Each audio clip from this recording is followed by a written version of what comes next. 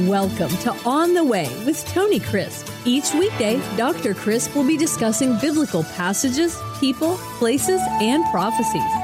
Tune in daily to start your day right and deepen your understanding of how to better walk the way and enjoy the journey. Here's your host, Dr. Tony Crisp. Welcome to On the Way. This is Tony Crisp, and this is the 365 Bible Reading Plan. Today is February 16, and our chapter reading for today is Numbers 14. When we left the Israelites on our last podcast, they had just gotten the majority report from the spies, and it was not good. Not only was it negative, it was displeasing to God because it belittled God Himself. As I focused yesterday at the close of the podcast, the people had a heart problem, not an eye problem. They had a heart problem because they were at heart looking at the size of the giants instead of the God who had brought them through the wilderness, had brought them through the Red Sea, had brought them through the plagues, especially that of the firstborn, and God had miraculously brought them through, but they still did not trust Him. And this was the final straw, because when they received and began to act and react to the majority report, God said, that's enough. Is there ever a time when God says that's enough? Oh, you better believe it.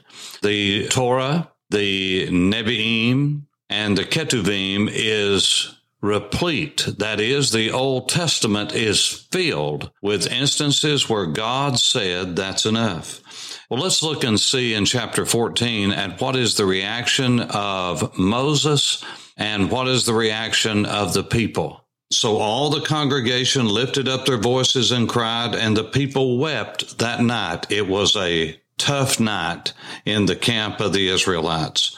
And all the children of Israel complained against Moses and Aaron, not those who caused the problem, but against the leadership. You see, this is why James, the Lord's half-brother, said, don't desire to be a teacher or a leader. That is, someone who is up front of everyone else, simply because you have a lot of chances for offense. And so it was with Moses and Aaron. And the whole congregation said to them, see if this refrain sounds familiar. If only we had died in the land of Egypt, or if only we had died in the wilderness. Why has the Lord brought us to this land to fall by the sword, that our wives and our children should become victims? Would it not be better for us to return to Egypt? How quickly it is that men of God and women of God and the people of God are so easily discouraged when it comes to the work of God Himself and to the destination whereunto God has called us.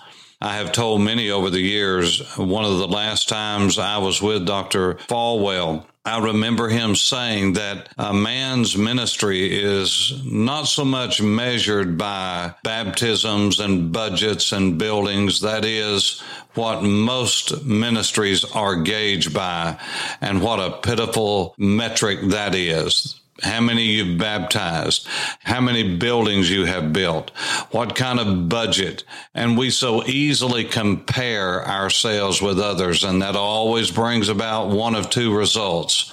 Comparison will either bring about pride.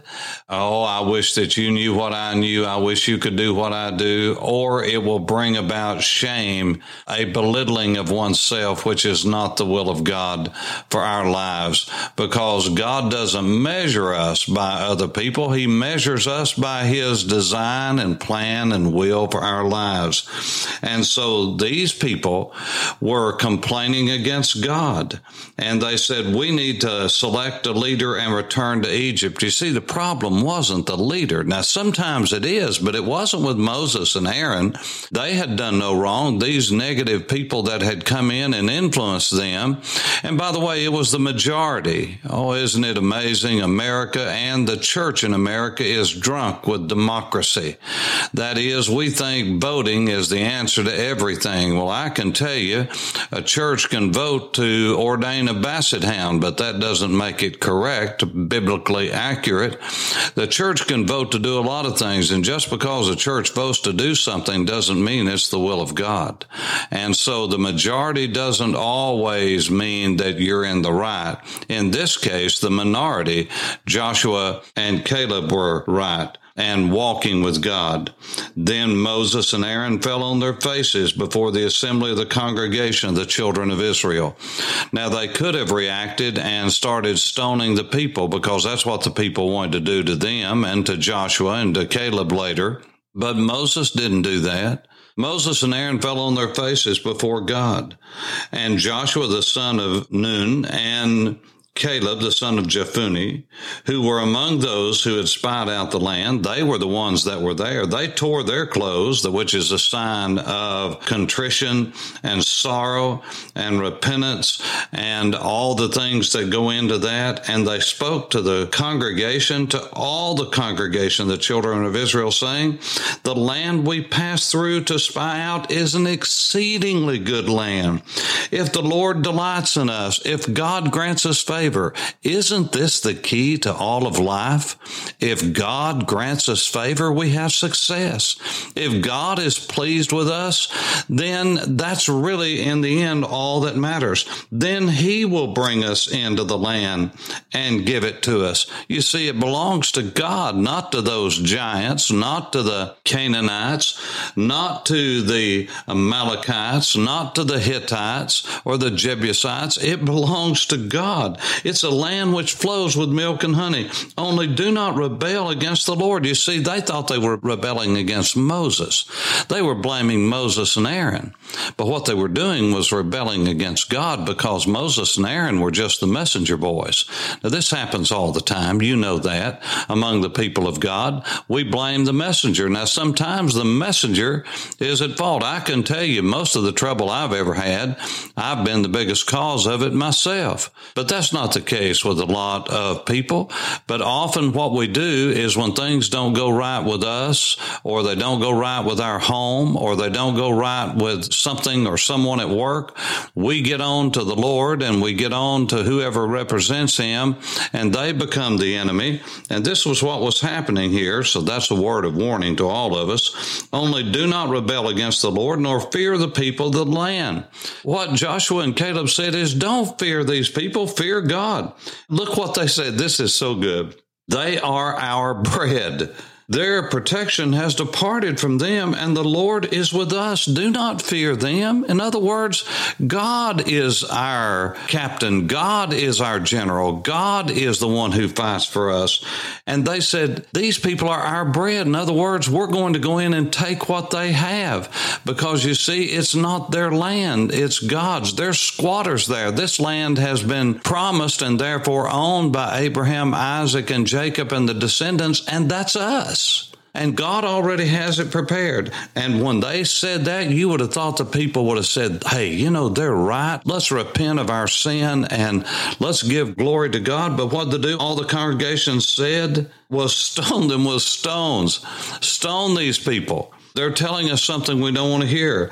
Now God intervened. Now the glory of God appeared in the tabernacle of meeting, the tabernacle where He appointed that He would meet with the people before all the children of Israel. Then the Lord said to Moses, how long will these people reject me? And how long will they not believe me? With all the signs that I have performed among them, I will strike them with the pestilence and disinherit them. And I will make of you a greater and mightier nation than they, is what He's saying. Then Moses said to the Lord, not what many of us would have said. We would have said, hey, now you're on to something. Let me be the one that you design the nation after. No, Moses fell on his face. And Moses said to the Lord, then the Egyptians will hear it. For by your might you brought these people up from among them, and they will tell it to the inhabitants of this land that we are about to go into. They have heard that you, Lord, are among the people. You're with these people. that you, Lord, are seen face to face. Your cloud stands above them, and you go before them in a pillar of cloud by day and a pillar of fire by night. Now, if you kill these people as one man, then the nations which have heard of your fame will speak, saying, because the Lord was not able to bring the people to the land which he swore to give them, therefore he killed them in the wilderness. And now I pray, let the power of my Lord be great, as you have spoken. The Lord is long-suffering. Now listen to this. Moses is not telling God anything he doesn't know. This was a test for Moses. This was a test for Aaron. Are they going to respond and say, yes, wipe them out? I'm angry with them too. God, just go ahead and kill them, and let's all start over here in the wilderness and go on into the land flowing with milk and honey. No, you see, that's not what leaders do. Men of God don't react in kind. They fall on their faces before God and say, God, have mercy on them. Look what Moses did. What a blessing. In verse 18, he reminded God. He reminded God of what God had said, and look at God's reaction. Lord, do you remember when you said the Lord is long-suffering and abundant in chesed, forgiving the iniquity and transgressions, but he by no means clears the guilty? Now listen. God will deal with sin. Those that are guilty are going to be punished. But he by no means clears the guilty, visiting the iniquity of the fathers on the children to the third and fourth. That is, generation is added. Rightly so, but it is in italics because it's not in the text. Pardon the iniquity of this people, I pray, according to the greatness of your chesed, just as you have forgiven this people from Egypt unto now. Now, Lord, you know this people, they've been this way before we left Egypt. They've been this way on the way, and now they have not changed. Just as you have forgiven this people from Egypt even until now. And look at verse 20. Then the Lord said, I have pardoned according to your word. Oh, my goodness, this is what God wanted to hear from Moses, and he acted accordingly. In other words, Moses stood between God and the people as an intercessor. That's what an intercessor does. He stands in between. He intercedes. Listen, Moses was the one being attacked, but they were really attacking God. And this is what happens all the time, and people don't realize it. But truly as I live, says the Lord, all the earth shall be filled with the glory of the Lord. Now you can count on that. That's coming. Because all these men who have seen my glory and the signs which I did in Egypt and in the wilderness have put me to the test now these 10 times and have not heeded my voice. They certainly shall not see the land of which I swore to their fathers, nor shall any of those who rejected me see it. But Caleb and Joshua were singled out as those that were faithful to God. And then God gave the death sentence to the rebels. And the Lord spoke to Moses and Aaron, saying, how long shall I bear with this evil congregation who complain against me? Now here's what God says he's going to do. I have heard the complaints which the children of Israel make against me, and say unto them, as I live, says the Lord, and he does. Just as you have spoken in my hearing, so I will do unto you. What'd they say? Well, you're going to kill us. You're going to kill our wives. You're going to kill our children. These men were speaking what they didn't know about. And so God said, now listen, just as you've spoken, here's what's going to happen. The carcasses of you who have complained against me shall fall in the wilderness, and all of you who were numbered according to your entire number from 20 years old and above. That is, God says the cutoff mark is those of you who have turned 20. Those of you who are older than 20, you're going to die in the wilderness. Not a one of you are going to go into the promised land. And by the way, as I have said before, this is the age really of a new accountability. This is when a man becomes a man. This is when God says, I'm going to judge you by a different standard than just the day before. There is a day when God says, you're a man now, and I'm going to treat you as a man. I've heard many moms and many dads say, especially moms, well, he's acting like a child, so I'm going to treat him like a child. Well, then you are putting yourself above God. Listen to me. When God says a man turns a man, he's a man. Now, if he acts like a child, God will deal with him, but he's going to treat him and talk to him like a man. If you talk to a man that's 20 years of age and above, you are insulting him if you're treating him like a teenager. He's not a teenager anymore. He's a man before God, and he needs to be a man before you. If he's acting like a child, God will deal with him. But you don't need to talk to him like a child, because it breeds resentment in his heart against you, his mother and his father. Talk to him like a man and treat him like a man. That's what God expects. And so the Bible says, my servant Caleb and Joshua, they're going to go into the land, but all of you who are 20 years of age and above, you're going to die in the wilderness. And the scripture says that as for you and your carcasses, they will fall into the wilderness.